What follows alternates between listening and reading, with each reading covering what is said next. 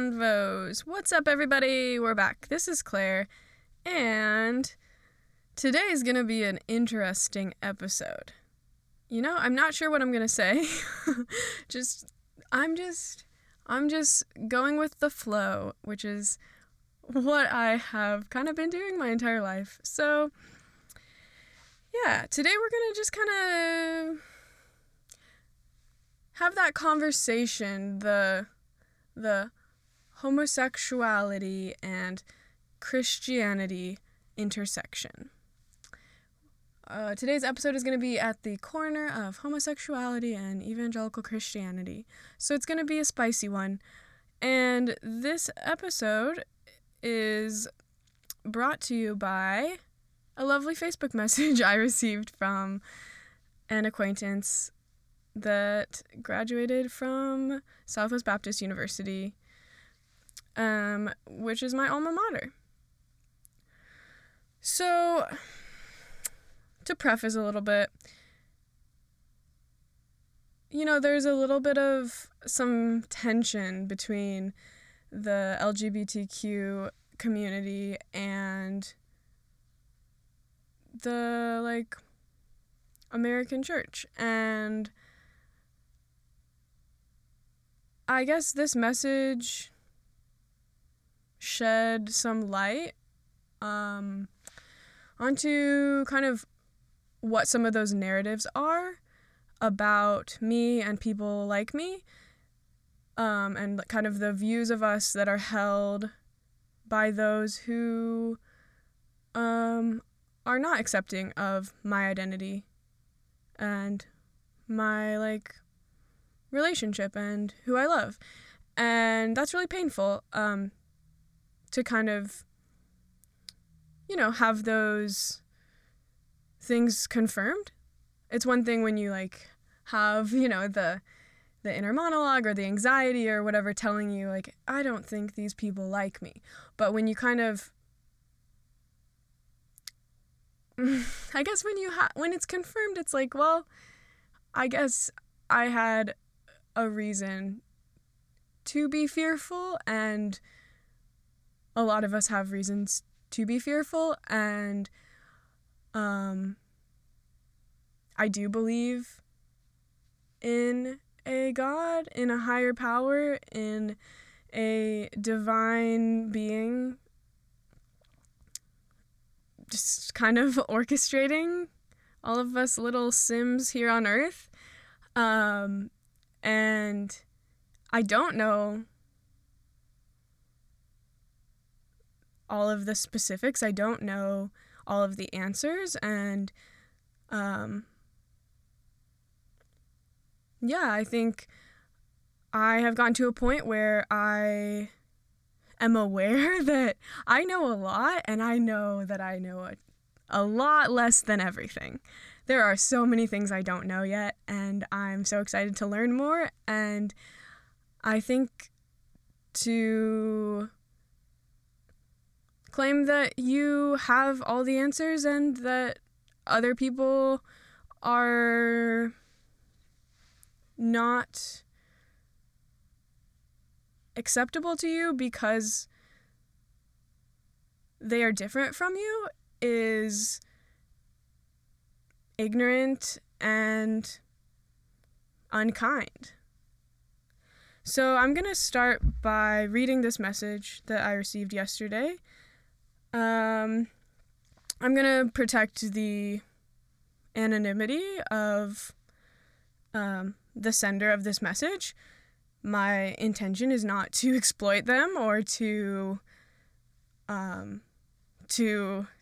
turn the LGBTQ community on them,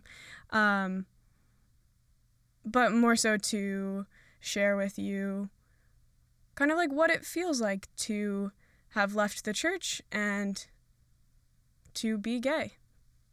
Here goes. Hi, Claire. I don't know if you remember me from SBU or not. I know we only ran into each other a handful of times, and I ended up marrying so-and-so, who I think you may have known from before SBU. I can't remember what so-and-so had said about how they knew your family from before, I just wanted to say that I listened to your videos on Facebook and my heart broke. I haven't listened to your podcast, but I can see that you have been really hurting. I'm sorry that you have felt rejected by humans as a whole and that you feel misunderstood. I related in the sense that I was always drawn to talk to men, since I liked that they were always so straightforward. I had a hard time with women being so indirect and often fake. However, I was never as bold as you. I have always been pretty shy, so I often admired men's straightforwardness, only being straightforward in my closest relationships, sometimes not having that go well. I've never felt understood, and I have often had a hard time explaining myself to others. It has been one of my personality traits that has brought me the sorrow/struggles in life. Not feeling understood and having a hard time connecting to people in real ways. I don't know if you still believe in God or if you believe in Jesus, but from looking at the Bible, there are so many instances that I feel like I relate to the prophets of God that he sent out. He told them to say some things that were pretty harsh and honest with people, but those prophets were mocked, abused, and even killed. The prophets lived pretty miserable but fulfilling lives on earth. They were misunderstood. Their lives were fulfilling because they were suffering for God, and he was their reward. The same thing happened to Jesus. He spoke with truth and grace, but he was misunderstood and persecuted. It says in the John 2 that Jesus didn't entrust himself to people because he knew what was in people. The church in many of the New Testament letters was badly treated and persecuted, yet they were sorrowful but always rejoicing. I believe that even though living for God can bring us pain, our inner beings will feel the most fulfilled and we will be able to live our best lives. We don't have to worry about what other people think of us. He understands us like no one else can, and I think he also sometimes blesses us with relationships or conversations where we can find real connection. I've been reading through Isaiah and Jeremiah lately. There's a lot about God's judgment, but I see all along the way God is asking people to repent and come to him so that he can free them from their bondage. Will to keep going in the midst of your deep sorrow in order to fight back against the darkness. The world tells us how tradition has been holding us back from true fulfillment. Truly, some traditions have held us back because they are just man-made traditions and are unbiblical. But some old forgotten ways are the true ways. The lies about follow your heart and you can decide your gender that the world tells us will only leave us more broken and hollow inside, devoid of any meaning or life. The Bible says that our heart is deceitful above all things. Who can trust their heart? But we can trust God's heart. The Bible also says God fashioned who we were to be from the time we were in the womb. To be unsatisfied with how he made us is to reject him and to reject the most fulfilling life. I think the homosexual community is suffering from so much depression because they sought joy and fulfillment in something that God didn't intend, and they are left directionless and without hope and don't know who they are. I don't know where you are in your struggle to find meaning in life, but I know God didn't just give us a bunch of don't to follow. He also told us what we can do to live for him in gratitude for what he has done. And that is where we can truly find fulfillment in a spirit-filled life. There were plenty of crazy, rambunctious Christians on fire for Jesus, doing some pretty awesome stuff. And your unique, beautiful soul was meant to live the unique life for God and to get free from the stream the world is drifting on, out of the box that the world tells you to be in. If you want to talk more, just let me know. I'm just another fallen, broken human in need of hope and a savior.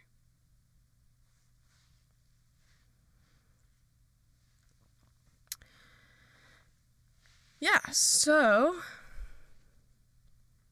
a lot to unpack there. I definitely got a lot more out of it the second time reading it just now, because the first time I think I blacked out a little bit emotionally. It's sort of like I knew what it was saying before I read the actual words.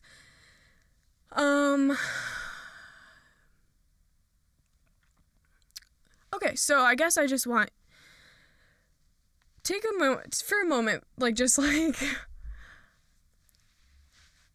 walk a mile in my shoes, okay? So here's my story. I grew up in a homeschool home in evangelical Christianity in Columbia, Missouri. The first openly gay person I met was a bisexual guy at my high school when I went to public high school. I believe that was, I guess, I probably met some people who identified as gay in 9th grade. I don't remember that as distinctly. It was either in 9th grade or 10th grade, but I didn't know I was gay because that was not an option. I didn't know I was gay because it wasn't safe for me to be gay. And so even if maybe at some deep level, like, dating men didn't quite feel right, I didn't know that I really had other choices. And I definitely didn't feel safe to make those other choices. That felt like it would have been social suicide. And once you come out as gay or anything kind of outside of the norm, people treat you differently. And this is more direct than a lot of... I'm trying to be, like, diplomatic, but, like, what the fuck? Like, what the fuck? Do you know how violating it feels to receive a message that tells you that the depression that you have dealt with your entire adolescent and adult life is because you are a homosexual? What about the fact that... What about the undiagnosed ADHD? What about the undiagnosed autism? Or what about the fact that my therapist yesterday brought up the fact that I likely have bipolar, as most of my life has been spent between periods of hypomania and depressive episodes? What about the religious trauma? What about the fact that my entire social life for much of my life was these people who viewed gay people as sinful creatures, but gay sin is a different category to you than straight sin. If you're straight, if you have heterosexual premarital sex, nobody's gonna come at you. But if you have homosexual premarital sex, or if you have homosexual postmarital sex, you are sinful to a degree that people that did not speak to you for your 4 years of college come out of the woodworks and tell you that you are sinning.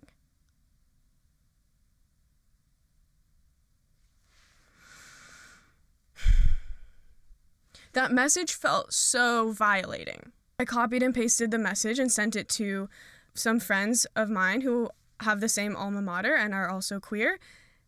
And one of them actually also received the same message, essentially. It was a little, like, different, like, the wording, like, there's a few tweaks to be more specific to that individual. But, like, it was like iron sharpens iron week in their small group, it felt like. Like how many people received that message from this individual or from others? But what's more concerning is not the actual message. What's more concerning is what that message represents. What that message represents about those who believe that my identity is unacceptable and that my relationship is unbiblical and that my happiness and joy are not as valid. And the crazy thing is that I'm finally opening up on social media in the present tense as I'm healing and processing and grieving and going through my pain and my sorrow and my depression and all of these really intense emotions that are inevitable when you leave one world and enter another. But I've had one foot in and one foot out for years. You just didn't know because I was not allowed to have one foot in and one foot out. I was not allowed to question because you would rebuttal with, we all go through our periods of doubting. And when will you see that the church is not being persecuted in 2023? The church is persecuting in 2023. That is some blame the victim type shit. Do you think that me, as a 26-year-old gay girl, what kind of power do you think I have? The only power I have is social. I have the power of words. I have the power of charisma. I have the power of unapologetically living my truth. But my truth is not your truth, and your truth is the way, the truth, and the life. No one gets to the Father except through me, so your truth trumps my truth, and you probably also voted for Trump.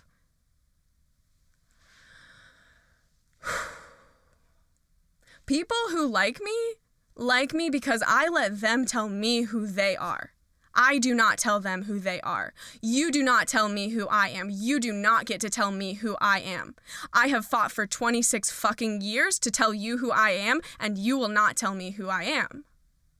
I am not sweet. I am not submissive. I am not a meek, mild, righteous housewife. I am not a Proverbs 31 woman. I wield my sword with strategy, with confidence, with charisma, and I know that I'm gonna piss a lot of people off. But guess what? I'm okay with that. Because there were a lot of times where people pissed me off that I did not say anything. So the difference now is just that I'm saying something. The difference is not that I was never hurt in the past. The difference is that I have my power now. I have my voice. I have my identity. I have my community. And you were never my community. You were my environment, but my acceptance in your community was conditional on my performance.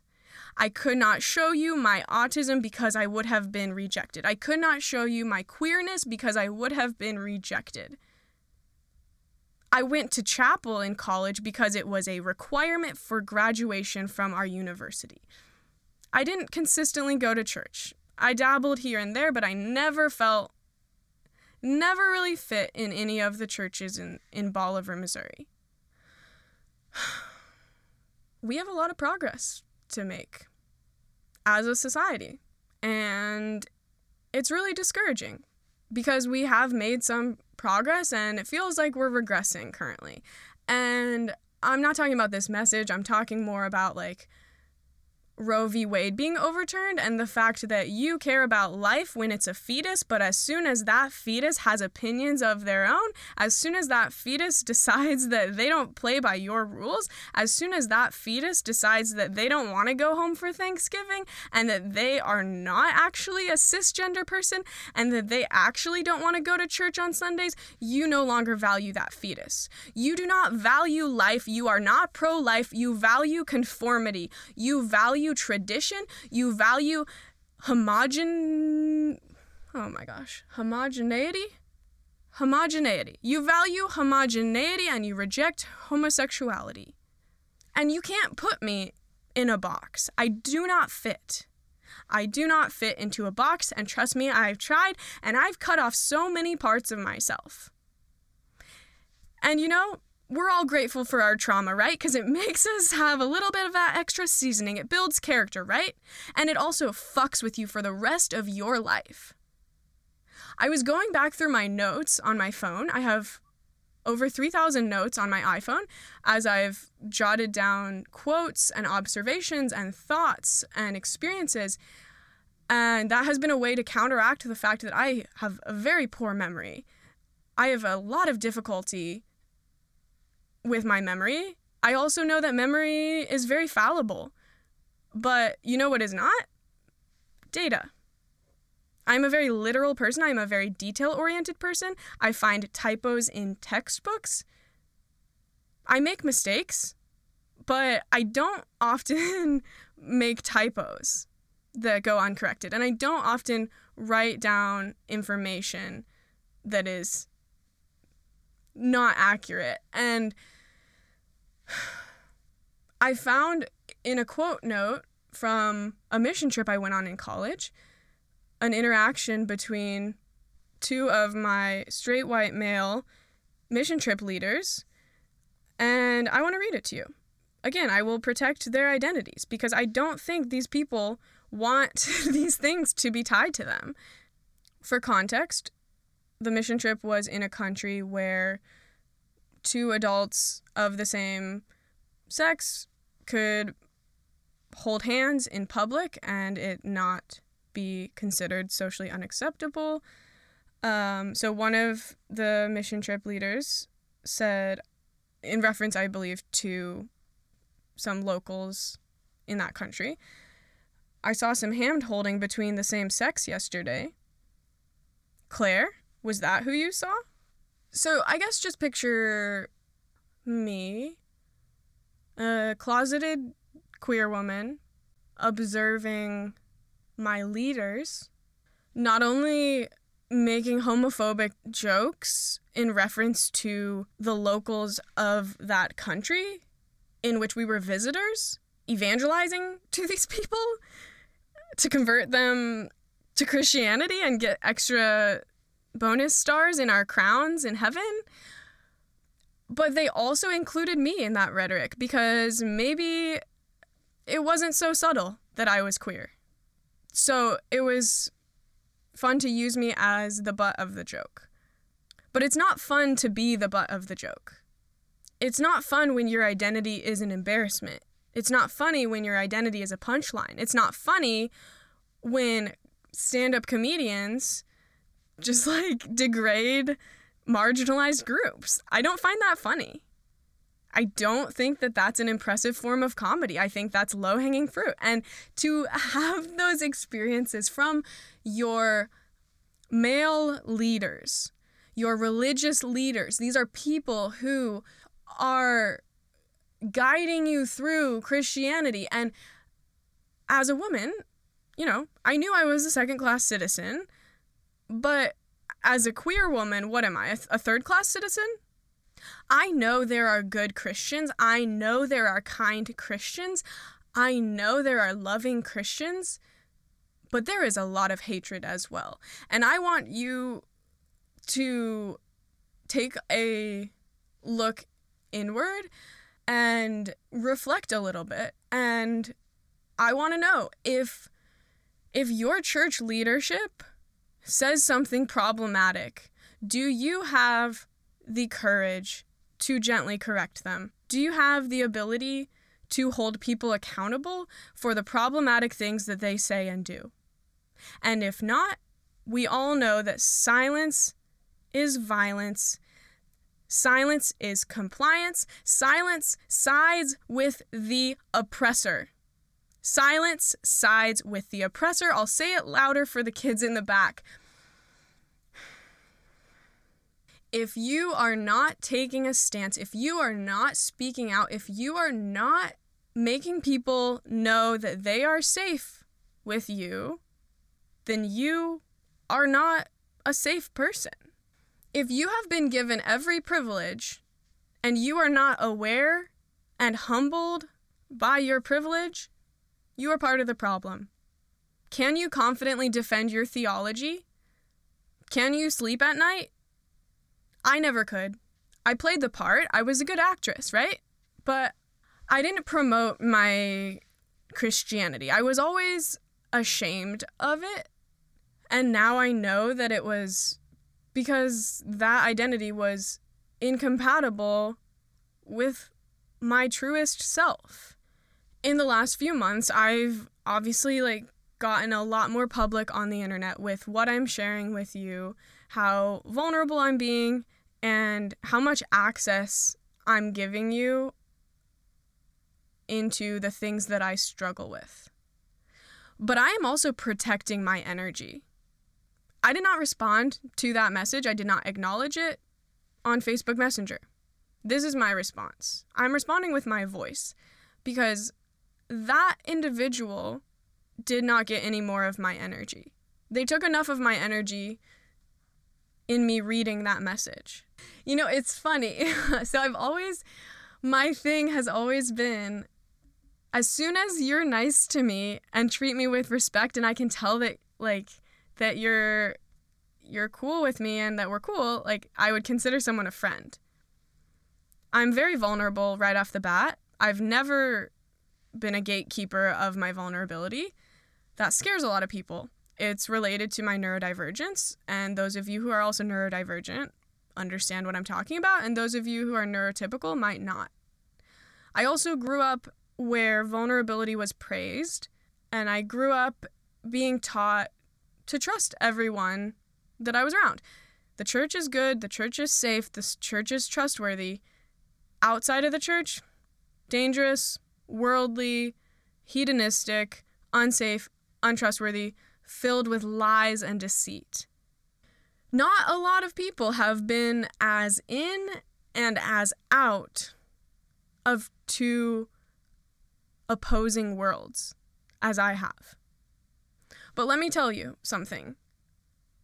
The reason that the sexually repressed Christian girls are the ones who end up having reckless sex is because you taught us not to have a voice. You taught us to be submissive. You taught us that men were the deciders, that men were the leaders, that men were the ones in charge, and that we were less than men.